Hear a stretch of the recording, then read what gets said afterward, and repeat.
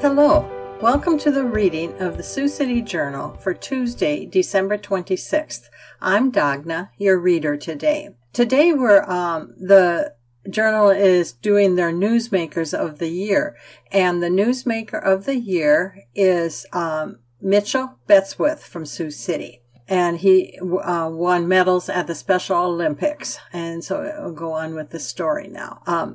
There are three major rules that Mitchell Betzwith adheres to when working out in the weight room in the basement of his parents' home. The first rule is to be safe, his dad Troy said.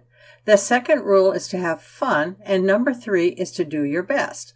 It is obvious Mitchell Betzwith has taken each of these guidelines to heart, and even has the hardware to prove it. The 27-year-old from Sioux City won 4 medals, a gold and 3 silvers, in power weightlifting at the Special Olympics World Games in Berlin, Germany in June. The East High School graduate received a hero's welcome upon his return from Europe. The city named a street, Betzwith Heights, in his honor. Mayor Bob Scott presented the special blue and white street sign installed at the intersection of 41st Street and Floyd Boulevard to Betzwith and his parents at a city council meeting. The Siouxland Chamber of Commerce feted Mitchell at its annual meeting in September, holding a medal ceremony for him after he did not receive one in Berlin. Standing on the podium, Betzwith flexed his muscles for the over 1,000 dinner guests at the Sioux City Convention Center. The Journal today honors Betzwith as its 2023 Newsmaker of the Year for a stellar performance on an international stage that made his hometown proud. The multiple medals he won in Berlin represent the latest achievements for the young man born with Down syndrome. Selected to compete for Team USA following stellar performances in previous state competitions, he won 3 gold medals in 2022's U.S. Special Olympics in Orlando, Florida. He also was named the All-Iowa Special Olympics Male Athlete of the Year. In 2019, the Sioux Cityan appeared in Sports Illustrated's Year in Picture section. In a photo taken at a Special Olympics competition, he's shown straining with all his might, pulling 405 pounds past his thighs. The Berlin Games marked his first foray into international competition. One of 9 powerlifters representing America at the Games, he lifted roughly the equivalent of his personal bests in all 3 events he entered, taking first place in the bench press and second place in the squat, deadlift, and combined lift. His gold medal winning effort in the bench press, 286 pounds, was the best of the Games by over 25 kilograms. He maxed out at 137.5 kilograms, which is about 303 pounds in the squat, and 170 kilograms, 375 pounds in the deadlift.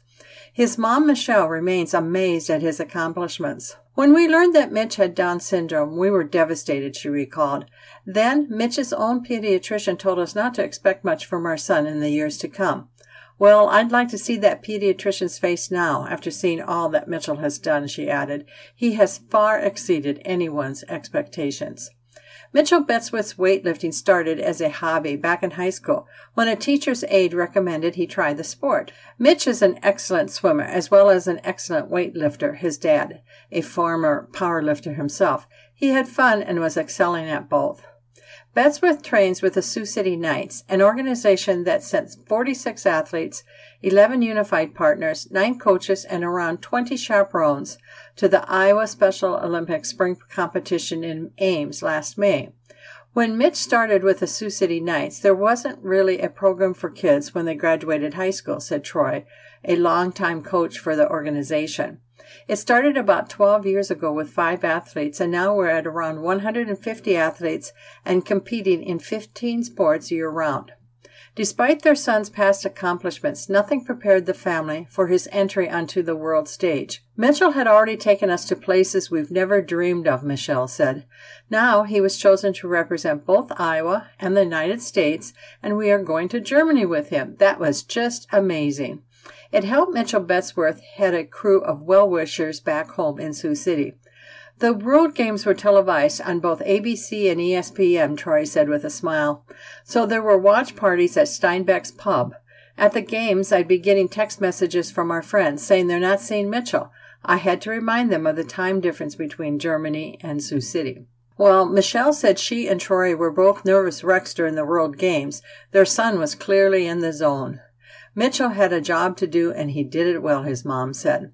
When asked about his personal experience at the Special Olympic World Games, Mitchell's first memory was of food.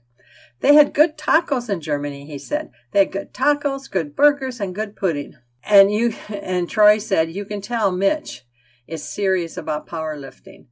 It takes a lot of energy, and Mitch loves to eat. Mitchell also loved his friends on Team USA. That's the great thing about Special Olympics, Troy said. The athletes may be competing against each other, but they're still celebrating everybody's successes. No doubt, Mitchell is used to teamwork. He has been working at Pizza Ranch for the past 8 years, which is an accomplishment he is happy to share. Mitchell may not remember the number of medals he's won, but he'll always remember how long he's been at Pizza Ranch, Michelle said with a chuckle. It's important, Mitchell said, chiding his mom with a good-natured shrug. Troy Bettesworth said his son has had an incredible 2023, yet he doesn't think in those terms. Despite being a world champion, he continues to work out every day simply because he likes what he's doing. His workout includes weight training up to 4 to 5 days a week. Who knows? Mitchell may have another standout year. Well, the 2026 Special Olympics USA Games will be taking place in Minneapolis, Troy said in a hopeful manner. It's always good to look ahead. And there were 3 runners-up for the Newsmaker of the Year. And the first runner-up was Kim and Jeremy Taylor. A federal jury in November convicted Kim Taylor of 52 counts of voter fraud tied to her husband Jeremy's unsuccessful run for the Republican nomination for a U.S. House seat in the 2020 primary and election to the Woodbury County Board of Supervisors that fall. During the 6-day trial in Sioux City, government prosecutors said Kim Taylor orchestrated a scheme to stuff the ballot box for her husband. A Vietnam native, she approached numerous Vietnamese voters with limited English comprehension and filled out and signed election forms and ballots on behalf of them and their English-speaking children. Jeremy Taylor, named by prosecutors as an unindicted co-conspirator in his wife's trial, resisted numerous calls after her conviction to resign from the Board of Supervisors. Taylor said he plans to serve out his term, which expires on January 1, 2025. Board Chair Matthew Ung argued his fellow Republican is creating an unnecessary distraction for the board and is doing the public a disservice by not stepping down. The next runner-up was Paul Gausman. The former Sioux City Public Schools superintendent continued to make waves months after he left to accept a similar job in Lincoln, Nebraska. In January, Gausman sued his former employer, alleging the district and 4 of the 7 school board members violated Iowa's open meeting laws. He asked a judge to remove from office the 4 board members, Dan Greenwell, Jan George, Taylor Goodvin, and Bob Mickelson.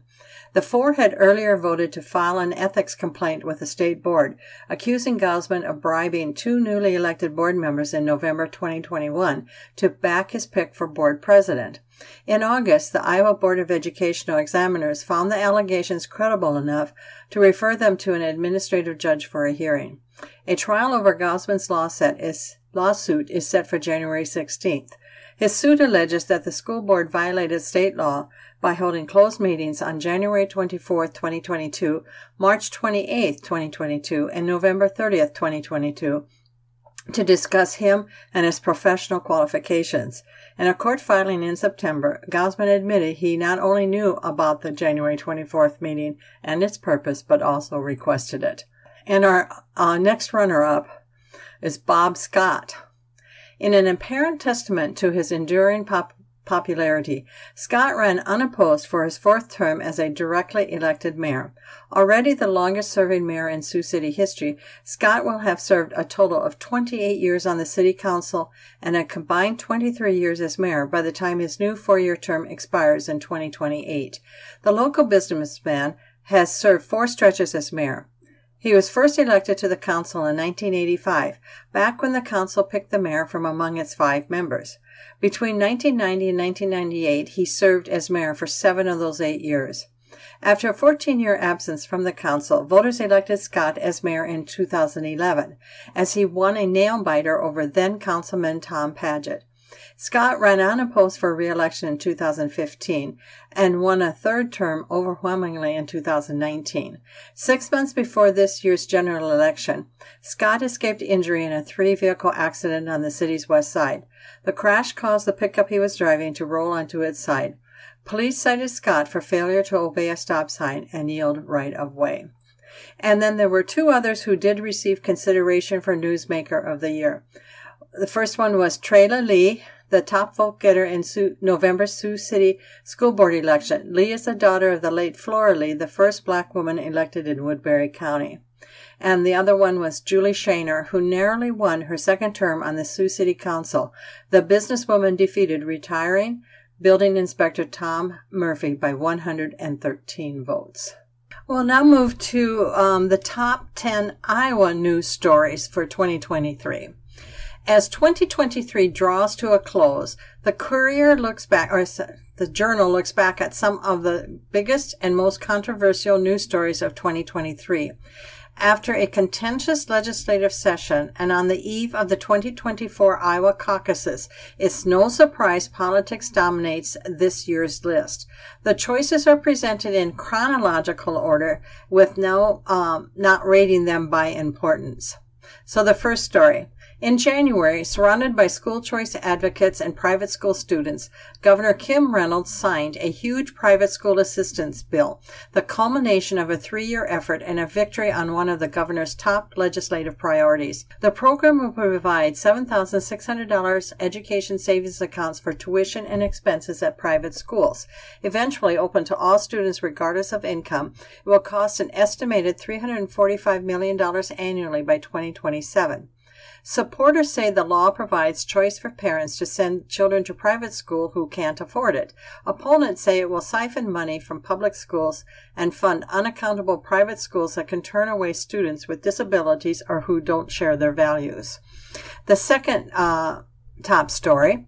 In March, Republican state lawmakers passed a slate of anti-LGBTQ bills, including a ban on gender-affirming care for minors. Lawmakers also passed a law requiring students, employees, parents, and visitors to use restrooms, changing rooms, and other related facilities according to their biological sex as listed on a person's official birth certificate. Thousands of Iowans publicly protested. Students at dozens of schools across the state walked out of classes, and hundreds attended rallies at the Iowa Capitol. Democratic lawmakers, teachers, LGBTQ organizers, and students said the bills contradict notions of freedom and liberty. Republicans described the ban on gender-affirming care as necessary to protect children from medical care when the science is not settled, and the bathroom bill as a common-sense way to ensure the privacy and safety of students. The third story. In May, Reynolds signed a slate of education bills into law, including a bill limiting LGBTQ instruction in topics through 6th grade and barring books with sexual content from school libraries. The law bars discussion of sexual orientation or gender identity in kindergarten through 6th, bans books depicting sex acts from school libraries, and requires schools to notify parents if a student requests a change in their name or pronouns. Supporters said it expands parents' rights and gives them more input over their children's education. It was opposed by LGBTQ rights organizations, which said it would put transgender youths in danger. And then number 4. On May 28th, structural issues led to the partial collapse of an apartment building in Davenport, killing 3 people. At the time of the collapse, there were 53 residents registered as living in the 80-unit building. Search and rescue efforts continued for nearly a week at the 6-story apartment building constructed in 2015 and 16. It was eventually demolished, but left behind a slew of lawsuits, most still unresolved. And number 5. In July, Reynolds signed into law a near-total ban on abortions in Iowa, passed 3 days earlier by a special session of the Iowa legislature. Days later, a Polk County District Court judge temporarily blocked enforcement of the new law. Iowa Attorney General Brenna Bird in November filed the state's legal argument to the Iowa Supreme Court, seeking to uphold a law that would ban most abortions after 6 weeks. Justices plan to hear the appeal. And then number 6, in October, Navigator CO2, one of 3 carbon dioxide pipeline companies seeking to build in Iowa, announced it was canceling its proposal because of unpredictable regulatory environment in Iowa and South Dakota. The pipeline projects are meant to capture lucrative federal tax credits for sequestering carbon dioxide, a greenhouse gas that is primary driver of climate change. Ethanol plants would benefit from the tax credits and from producing low-carbon fuels that could be sold in stricter markets. But activists cite safety risks while questioning the alleged environmental benefits of the projects, and landowners have balked at the proposed use of eminent domain to acquire an easement for the projects. The pipeline proposals remain by Summit Carbon Solutions and Wolf Carbon Solutions. Wolf has said it will not use eminent domain for its short route in Iowa. In November, candidates who supported restrictions on school materials and classroom discussions about gender and transgender students were roundly defeated in school board elections across Iowa.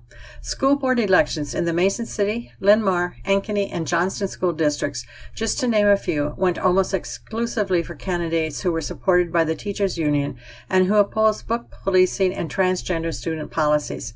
Almost exclusively candidates who were endorsed by conservative groups, including the self-described parents' rights advocacy group Moms for Liberty, failed. In 2021, school board elections in Iowa and across the country swung toward candidates who opposed pandemic-era restrictions on schools, including closures and mask mandates. In 2023, the pendulum swung the opposite direction. Number 8. In November, Reynolds officially endorsed Florida Governor Ron DeSantis in his quest for Republican presidential nomination, calling him one of the most effective leaders I have ever seen. Reynolds originally said she would remain neutral in the run-up to the caucuses, but over the summer began to suggest she might endorse after all. Typically, Iowa governors have remained neutral. Donald Trump criticized Reynolds as disloyal. He called the decision the end of her political career. This month, Trump's campaign released an ad including comments from Reynolds praising the former president. She argued the ad was misleading since she has endorsed DeSantis. And the number 9, throughout 2023, former President Donald Trump dominated the contest for Iowa's delegates to the 2024 Republican National Convention. Trump currently leads his Republican rivals by more than 30 percentage points, according to a Real Clear Politics average of Iowa polls. Many political experts predicted the anti-Trump GOP vote would consolidate as the Iowa caucuses draw nearer. Instead, Trump's advantage has grown. Trump had the support of 51% of likely Iowa Republican caucus attendees, and a survey released this month conducted by J. Ann Selzer for the Des Moines Register, NBC News, and Mediacom. Trump's standing grew by 8 percentage points from a similar poll in October. While Trump rivals like Florida Governor Ron DeSantis and former South Carolina Governor Nikki Haley devoted huge amounts of time and money to Iowa, Trump has visited the state much less, although he stopped here 4 times in the last month. And then the last story, the number 10, was in December, a satanic temple display inside the Iowa Capitol in Des Moines was destroyed, and a former U.S. Navy fighter pilot who was recently defeated in a statehouse election in Mississippi was accused of causing the damage. A Facebook posting by the Satanic Temple said the display, known as a Baphomet statue, was destroyed beyond repair. The display is permitted by rules that govern religious installations inside the Capitol, but drew criticism from many conservatives, including presidential candidate Ron DeSantis. But others, including State Representative John Dunwell, Republican from Newton, who also is a minister, warned against allowing vocal critics to silence a minority for thinking or believing differently than the majority. Writing on Facebook, Dunwell said, "I don't want the state evaluating and making determinations about religions. Shocked so many want to give up their freedom so they don't have to see a display they disagree with." Now I have a story from Nebraska, and the headline is Groups Gift Card to 19-year-old who recently became caregiver for her siblings. And this is from the Lincoln Journal-Star. When Kendall Warnock heard the story of a 19-year-old college student and mother who unexpectedly became the primary caregiver for her 4 younger siblings, he knew he wanted to do something to help. The family from Myanmar arrived as refugees to the United States in 2010. When the 19-year-old's mother died in October, she became the primary caregiver for her younger siblings ages 4 to 16. She's currently facing ongoing legal expenses as she works to obtain guardianship of her siblings. Those expenses meant she could not afford a larger car to accommodate all the kids, leading her to often have to take 2 trips to transport everyone. A Cedar Youth Services employee helping the 19-year-old reached out to Catholic Services of southern Nebraska to see about securing a donated vehicle for the family. CSS, a licensed car dealership, and often receives vehicles for people in need, but they didn't have one large enough at the time for the request. John Sukup, CSS Development Officer, brought up the family situation at a weekly Business Boosters chapter of Business Networking International, or BNI, meeting. The story immediately caught the attention of Warnock, who owns A1 Automotive Repair Shop in Lincoln. After hearing the story, Warnock said he went home, talked to his wife, and prayed about the situation. "We just talked about the responsibilities that you'd have with 4 siblings, and you're in college," Warnock said. "You start thinking, we don't have challenges. That is a challenge." The next day, Warnock woke up and knew he needed to find them a car. Working with other BNI members, Warnock bought and repaired a 2007 Chevy Uplander. Todd Speidel, BNI chapter president and owner of Speidel Body Works, volunteered to cover the cost of a new windshield for the van. Another BNI member contacted a local foundation when it is able to secure an additional $1,500 to give to the family and to help with the cost of van repairs. Warnock said he wanted to work quickly to get the car to the family before Christmas. "This situation is a lot, especially around the holiday season," Warnock said. "We just put our foot on the gas, literally."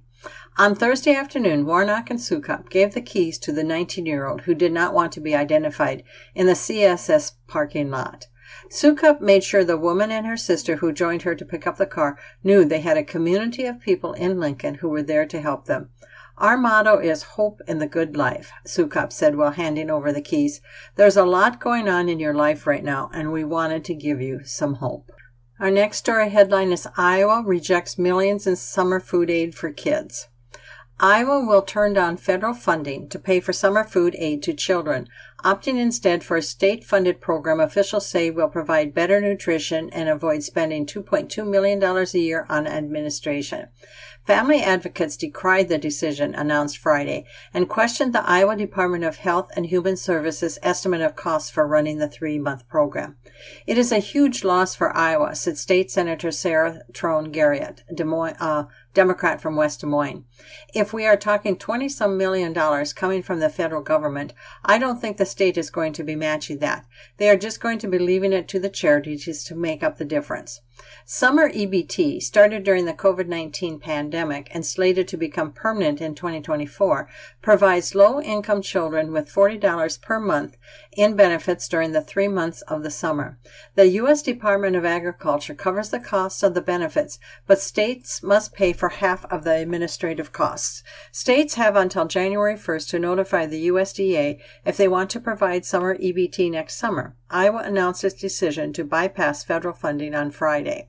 Federal COVID-era cash benefit programs are not sustainable and do not provide long-term solutions for the issues impacting children and families, Governor Kim Reynolds said in a statement. An EBT card does nothing to promote nutrition at a time when childhood obesity has become an epidemic. Instead, she said, Iowa will continue to support Iowa children eligible for food assistance year-round by enhancing and expanding already existing child nutrition programs.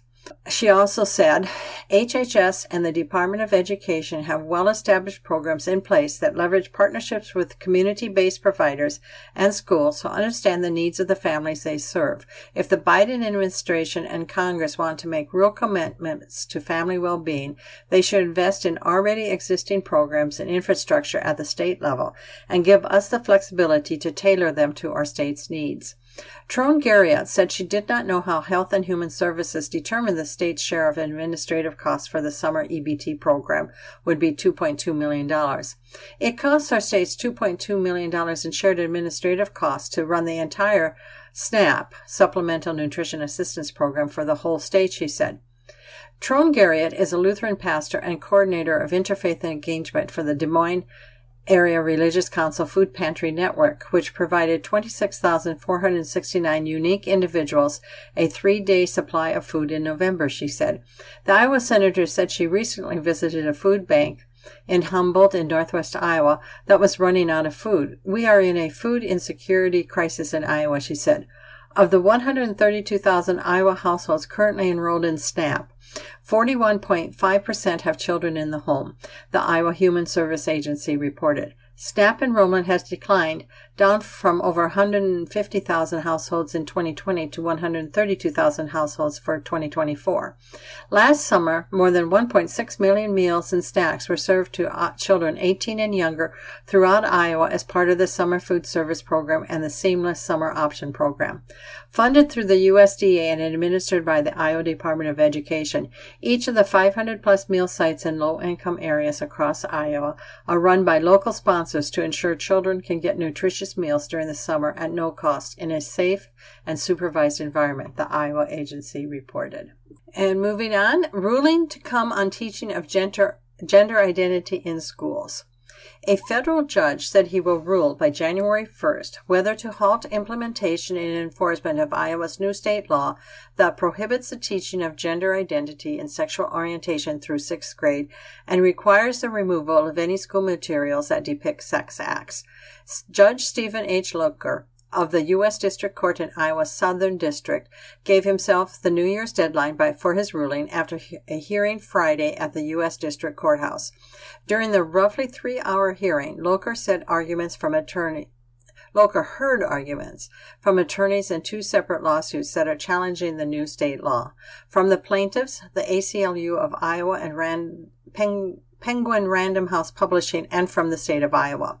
The ACLU of Iowa and Penguin Random House are arguing the new state law is unconstitutional because it violates the free speech of their plaintiffs, which include LGBTQ students, the LGBTQ advocacy organization Iowa Safe Schools, the Iowa State Education Association Teachers Union, and the publishing company. They have asked the court to enjoin the new law, which would stop its implementation. The law, Senate File 496, passed the Iowa legislature with only Republican support and was signed into law by Republican Governor Kim Reynolds. It has resulted in removal of books from school libraries. Thomas Story, an attorney for the ACLU of Iowa, argued Friday that the state law represents the state exercising control over matters of opinion and thought. He said LGBTQ students are self-silencing for fears of the new law, which includes punishments for teachers and other educators who violate the law.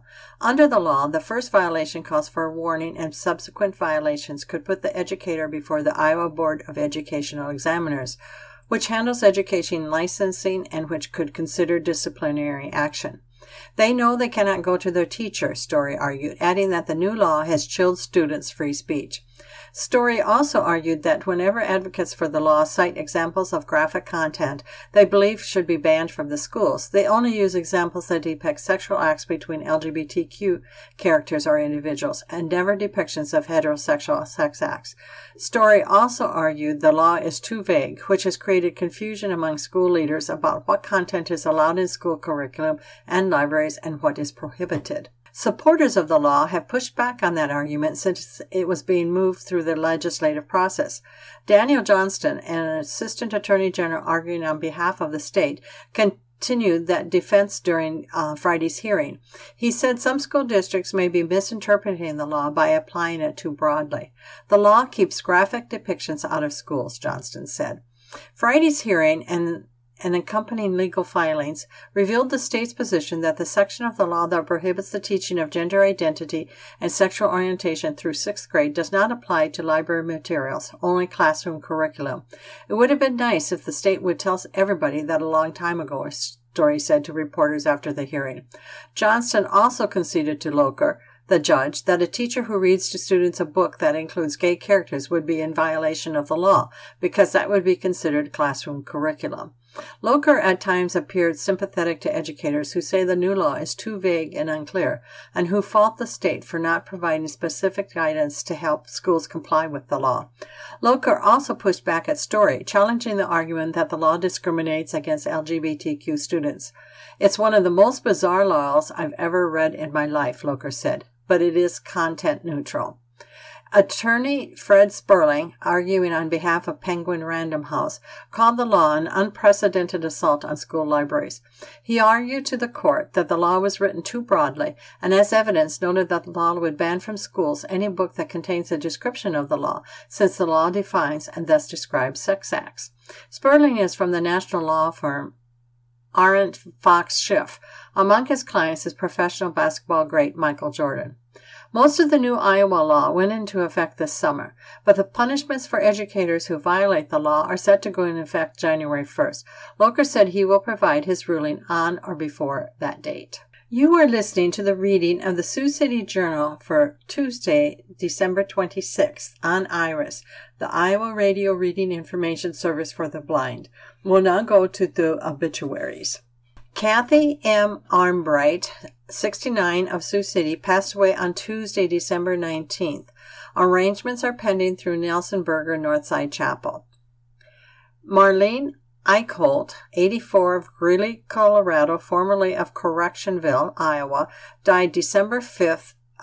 Funeral services will be 11 a.m. December 30th. Visitation will be from 10 to 11 a.m. at St. Joseph's Catholic Church at Anthon, Iowa. Interment will be at the St. Joseph Cemetery in Anthon. Armstrong Van Houten Funeral Home of Anthon is in charge of arrangements. Janet I. Wagner, 68, of Sioux City, passed away on December 11th. A memorial service will be held 11 a.m. Wednesday, January 3rd at Waterbury Funeral Service of Sioux City. Visitation will be 1 hour prior to the service. Burial will be at the Logan Cemetery. Ralph Loringer Jr., son of the late Ralph and May Loringer, was born on February 18, 1930, in Sioux City. With a heavy heart, we announce his passing on December 17th. He met the love of his life, Janet, while attending Sioux City East High School, and these high school sweethearts celebrated 70 wonderful years of marriage in August of 2020. They, along with their two sons, Doug and Brad, lived in Sioux City. At the age of 18, Ralph enlisted with the United States Naval Reserve, where he proudly served his country. He worked 2 jobs during the growing years, including night shifts at the post office, and yet still found the time to be an active part of the boys' activities. One of his fondest memories was the time he spent coaching their Little League baseball team. Ralph worked as a superintendent for the U.S. Postal Service in Sioux City until he retired at age 62. This early retirement allowed Ralph and Janet the opportunity to spend more quality time and create a lifetime of memories with their children's families. In 1992, they packed up their belongings and moved west from their beautiful home in Sergeant Bluff to be near Brad and Holly and their children in Greeley, Colorado. A few years later, they moved to Kentucky to be near Doug and his children. Ralph and Jan's life mission was to be the best possible grandparents on earth, and for those efforts, the family is eternally grateful. Ralph had a kind heart, a great ear for listening, and was always available for sharing some sound advice. He enjoyed watching and attending sports events, playing cribbage, and shopping for all the grandkids. He never missed a school program, sporting event, birthday celebration, or any other opportunity where he could proudly show his love and support for the grandkids. In lieu of flowers, please send donations to the American Cancer Society. And now, Dawn Sue Martin from Sioux City. A funeral service will be held 2 p.m. Wednesday, December 27th at the Waterbury Funeral Home. Visitation will be from 4 to 7 p.m. on Tuesday, December 26th. Burial will be at the Memorial Park Cemetery. Dawn S. Martin was born to Donald and Ramona Dixon on February 5, 1954, in Sioux City. Dawn was one of 7 children, and all of the kids' names started with D. They referred to themselves as the 7 Ds. They were extremely close growing up. Family was everything to Dawn. Dawn spent most of her childhood life in Sioux City, except when the family moved to Watertown, South Dakota for a brief time. Dawn graduated from East High School in 1972. After graduating, she began working at Sneaky's Chicken in Sioux City, where she met the love of her life, Daniel J. Martin. On June 23, 1978, Dawn married Daniel at Latham Park in Sioux City. The two enjoyed camping, boating, and riding motorcycles. The two were in a motorcycle club and went riding with friends and club members any chance they could get. Dawn and Dan rode their bikes from coast to coast one summer, and Dawn even won a female hill climb at Sturgis in the late 70s. She was a tough little lady. In 1983, Dawn and Dan welcomed their first and only child, Lindsay. Dawn enjoyed being a mother and lived her whole life to make Dan and Lindsay happy. Their happiness was her happiness. In 1984, Dawn started working a lifelong career at FedEx as a courier. Dawn enjoyed employment at FedEx and remained lifelong friendships that started at FedEx. She also worked at Bacon Creek General Store for many years. In 1988, Dawn and Dan purchased their forever home and the family moved to Ponca, Nebraska. The family was surrounded by great neighbors that also became lifelong friends. Dawn loved God and loved reading the Bible. Her faith was very strong even through to the very end. She also loved being her grandma to Espen and Ryland. They truly were her whole life. Nothing brought a bigger smile to her face or more joy to her heart than those two. After retirement, Dawn spent her off days working at her niece's salon and helping stock shelves at the Trading Post grocery store. Dawn was very social and was so proud of her niece and loved working at the salon. Dawn also became very good friends with the store owner and would often visit the store just to chat with her friend Vicki. Dawn was not only a hard worker, but also took on a caregiver role to her husband Dan after he was diagnosed with Alzheimer's. She was a devoted wife and understood what the terms for better or for worse and unconditional love meant. She cared for Dan for many years at home until his passing. In early October, Dawn underwent an extensive heart surgery, followed by several months of complications that resulted from the surgery. She was a fighter until the very end. Even though in pain and having difficulty breathing, she remained gracious to the hospital staff and loved telling them her daughter is a nurse. She was so proud of her daughter, Lindsay. On December 18th, while still hospitalized, Dawn's pain and suffering came to an end. She passed into heaven with her family surrounding her with love, prayer, and comfort. Dawn was the most selfless, giving, compassionate, hard-working woman that lived, and she will be greatly missed by all who knew her. And that is it for the obituaries. We'll now move to the sports section, and our story is Heelan retires Cropley's number 2. As a student at Bishop Heelan High School, Tyler Cropley recalled reading the baseball record books, dreaming of his name in there someday. The next time Cropley visits his alma mater, the Kansas City Royals catcher will see his name and number hanging up on the outfield wall. The Crusaders retired number 2 jersey at halftime at the boys' basketball game against Sergeant Bluff Luton in the O'Gorman Gym Fieldhouse on December 12th. It was so cool to take this whole night in, Cropley said. That's a cool thing for me and my family. Cropley found out his number was being retired by complete surprise. The 2014 Heelan grad was at the football state championship game with his family when baseball coach Andy Osborne told him and his family that this was happening. It didn't really hit me until I was driving home that night, he said. I was so focused on the football game, I got to thinking about it and picked a date. Cropley remains deeply connected to his beginnings, appreciating the academic, faith, and athletic foundation he received from Bishop Heelan. While with the Crusaders, he hit .466 with 4 homers and 37 RBIs in his 2014 senior season. He had an outstanding pitching season, too, earning 4 wins and having an ERA of 89. The Crusaders went 31-8 in 2014. He drove in 142 total runs for the Crusaders, including a career-high 43 in 2012. His 142 RBIs is tied for the most in program history in a career. Cropley also co-owns the single-season doubles record of 20 with Ian Gill. Cropley became the 3rd Crusader to have his number retired. Don Wingert was the first in 2020, and then Joe Bisonews earned that honor the following summer. Cropley also joined the two to play at the major league level. In September, the former Iowa Hawkeye was called up and started a game against Cleveland. During that game, Cropley drove in the game-winning run and earned his first major league hit. I know some guys get up there and get one game and never end up getting that hit, Cropley said. I was glad I was able to get 2 big ones out of the way right there in that first game. Now that first RBI and first hit and seeing them all come back into the dugout having a pitch runner for me, I was able to soak it all in. His first hit came after spending most of the summer at AA Northwest Arkansas. He was called up in early September for a brief stint, then recalled back to Kansas City later that month due to an injury by Salvador Perez. I was just really happy for myself knowing all the hard work is finally paying off and getting the hit, Cropley added. It's a big deal when the opportunity comes up to get into the big league game. Cropley has started his off-season workout routine to get ready for 2024. He works out at Dugout Sports in Fairfax, Iowa, a suburb of Cedar Rapids.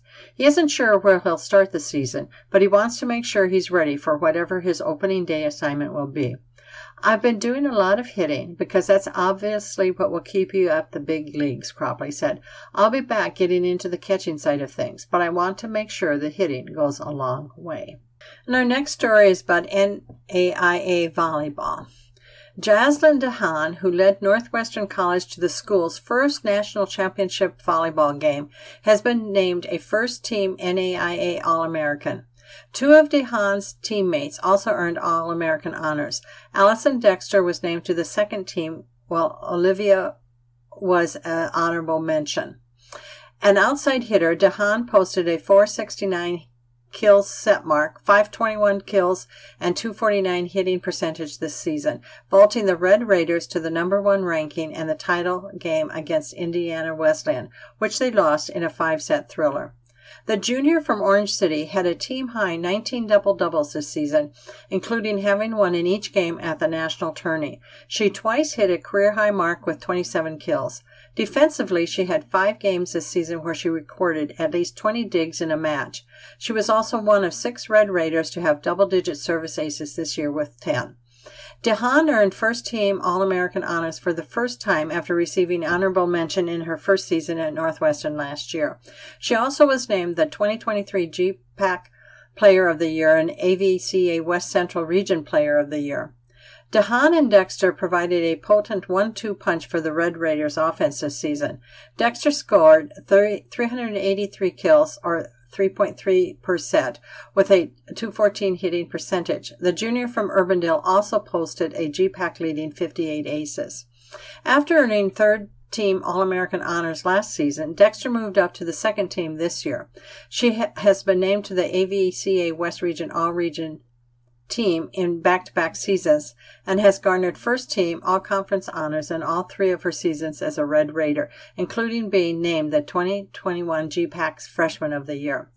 Granstra was the backbone of the Red Raider back row this season with her libero position. The junior from Sheldon led the team with 664 total digs, ranking second in the GPAC with 5.68 digs per set and setting a new career best in a season. 5 times this season, she recorded 30-plus digs. This season marks the second straight season that head coach Kyle Vandebosch has coached a first-team All-American while at Northwestern. He has now coached 16 first-team All-American selections since taking over the Red Raider program in 2005. And now we move to NAIA football Players of the Year. Jalen Gramstead, who led Northwestern to a second straight championship game, has been selected as the NAIA Football National Player of the Year. Gramstead, a junior quarterback from Leicester, Iowa, averaged 242.4 yards passing per game and 9.8 yards per attempt as the Red Raiders finished the regular season 11-0 with a #1 ranking. Northwestern, which won last year's championship game as Gramstead earned MVP honors, lost to Kaiser, Florida in a rematch in Monday's title game 35-25. He placed first in completion percentage, third in yards, and fourth in touchdowns and completions. The elusive dual threat signal caller put together a show in a trio of games in which he threw for over 300 yards of passing and 5 games where he ran for over 100 yards. The Offensive Player of the Year in the Great Plains Conference, or GPAC, Gramstead also was selected as NAIA AFCA Coach's First Team All-American.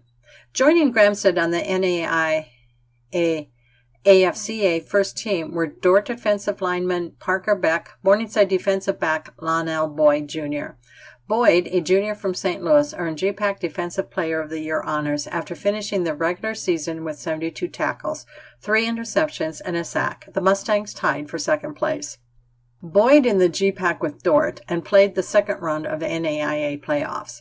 Beck anchored a Dort offensive line that paved the way for a defender rushing attack that 249 yards per game, the third best in the NAIA. Dort averaged 31.5 points per game as the defenders. Beck finished 9-3 and reached the second round of the NAIA playoffs. 3 of Gramstad's teammates also were named NAIA AFC All-Americans. Senior running back Connor McQuillan of Leavenworth, Kansas, and senior defensive back Cody Moser of Rock Valley were picked for the second team, while senior receiver Michael Story of Spencer was a third-team selection. Briarcliff long snapper M.J. Montgomery, a senior from Norfolk, Nebraska, was also a second-team pick. 2 Morningside players, senior offensive tackle Riley Lindbergh and junior linebacker Isaac Pingle, and 2 Dort defensive players, senior tackle Jessup Leak and senior defensive back Abraham Stoles, were also named to the third team. Gramstad is the 4th consecutive GPAC player and 5th in the last 6 years to win NAIA Player of the Year honors. Morningside quarterback Joe Dolanchek won the award in 2021 and 2022. Northwestern quarterback Tyson Kuma was picked in 2020, and Morningside quarterback Trent Solzma was the selection in 2018. We'll now move to an article about health warning signs.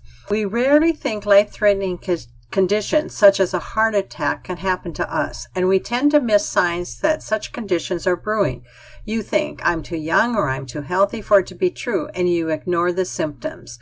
Protect yourself by learning the warning signs of the following conditions and taking actions if you recognize them. Number 1 is a heart attack. A heart attack occurs when something blocks blood flow to a part of the heart muscle. It can be fatal. The typical symptom is extreme pain or pressure in the middle of the chest. Chest pain that comes and goes, especially with exertion, is one early warning sign. But other symptoms can also be warning signs, such as shortness of breath, fatigue, nausea or vomiting, or sudden pain in the abdomen, back, jaw, or shoulder, even without the chest pain. Women are more likely to have these other symptoms in addition to chest pain, but men can also have them. How can you tell if it's a heart attack and not something else? Ask yourself 2 questions. Is the symptom new, and is it recurring or not going away? For example, if you could walk up a flight of stairs yesterday without any issues, and now the same level of activity is very hard for you, then something is wrong. Or if you experience a pain in your abdomen, back, jaw, or shoulder when you exert yourself, especially if it recurs and isn't going away, contact your doctor promptly. And then atrial fibrillation, or AFib, is a name for rapid abnormal contractions of the heart's upper chambers. Instead of squeezing in concert, the atria quivers, which can make the blood inside pool and form clots. The clots can then travel to the brain, heart, or other parts of the body and cause life-threatening damage. Many people with AFib do not have any symptoms, but you might detect AFib if you experience palpitations, a feeling that your heart is beating unusually rapidly or irregularly, even when you're resting. You might also feel faint or experience sudden fatigue, and some people recognize it by wearing smartwatches that track heart rhythms. The technology isn't perfect, but it is pretty good at recognizing AFib. If you suspect you're having AFib symptoms, write down how often they occur and when, and see your doctor as soon as possible. And stroke. A stroke occurs when blood flow to the brain is blocked or a blood vessel in the brain bursts. It can be fatal. A major stroke can cause sudden difficulty speaking or understanding, numbness or weakness on one side of the body, blurry vision, dizziness, or a severe headache. Any one of those warrants an immediate call to 911. In some cases, the first warning of an impending major stroke might be a mini stroke or transient ischemic attack, or TIA. It has the same symptoms as a major stroke, but they last briefly and are easy to brush off. For example, you might lose vision in one eye for a minute and maybe think it's because you were looking at your smartphone too long. But a TIA is often the harbinger of a bigger stroke. The symptom might go away, but the next episode could cause permanent damage. If a stroke symptom of any kind occurs suddenly, even if it goes away, call your doctor's office immediately. And then pulmonary embolism, which occurs when a blood clot forms in a leg, then travels upward and lodges in the lung. A clot can reduce your body's supply of oxygen-rich blood and damage the lung. Sometimes it's fatal.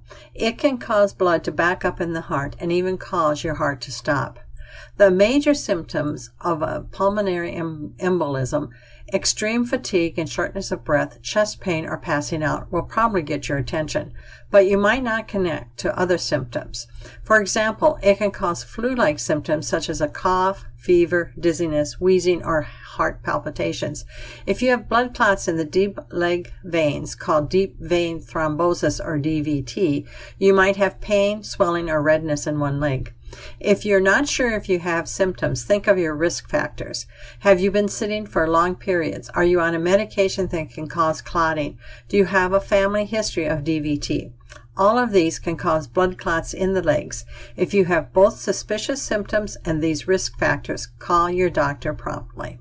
We'll now move to Dear Abby. In our first letter, I have 2 sons in their 50s. My older son is kind, attentive, and loving. The younger one, Scott, is problematic. Both my boys were raised the same, although when they were in their early teens, I divorced their alcoholic father. At that point, I had to work 3 jobs to keep them fed and sheltered. Scott constantly returns to the past and accuses me of never having time for him. He no longer speaks to me, which happens often and can last for long periods. His wrath is directed solely at me, and he accuses me of turning the rest of the family against him. He is negative and controlling, and the truth is, no one wants to be around him. In addition to posting hurtful things on social media, he now refers to me as the Ice Maiden. A close family member advised me to look up the definition of narcissism, and I was shocked to see the description of this disorder fits Scott perfectly. What I have read and researched about narcissism says stay away and only counseling will help. He refuses, saying it would be too hurtful. Have I lost a son? Is this something I created? Signed, Mom of a Monster. And the reply, please stop blaming yourself. If you have researched narcissism, you should already know that you did not cause Scott's problem. Whether the estrangement is permanent, only time will tell. In the meantime, protect yourself by no longer trying to engage with him and block his hurtful social media posts. You can't fix what's wrong with your son, and he won't try to fix himself because he's enjoying being the injured party. And our next letter. I have recently been diagnosed with breast cancer. Due to my DNA results, I will have a double mastectomy sometime in the next few months after I finish chemo. I want to celebrate that it was caught early by throwing a Ta-Ta to the Tatas party, complete with crazy wigs, a boob cake, and a round of slippery nipple cocktails a week or so before my surgery. One of my friends thinks this idea is tacky and she's firmly against it. Abby, she can't even say the word cancer aloud. She has to whisper it. Am I wrong? Is it tacky to want to affirm life and flout both fear and death with over-the-top tacky humor? This kind of humor is how I deal with serious problems. If I can mock the problem, I lessen its power. For me, it's like celebrating Dia de los Muertos, which is the Day of the Dead. But in this case, it's my breasts that I'm losing, not my life. What do you think? Signed, Party Mood in Montana. And Abby replies, I think you are a brave and strong woman, clearly much more so than your friend. You are dealing with a serious challenge in the healthiest way possible by facing it head on. You deserve to be supported by your friends in the months to come, but the woman you have written about is not one of them. She is not emotionally strong enough to accompany you on this journey. Do not blame her, but do disinvite her. And that concludes that letter. And that does it for today's reading of the Sioux City Journal for Tuesday, December 26th. I'm Dagna, your reader today. You can access a recording of today's reading on our website, iowaradioreading.org at any time. And thank you for listening.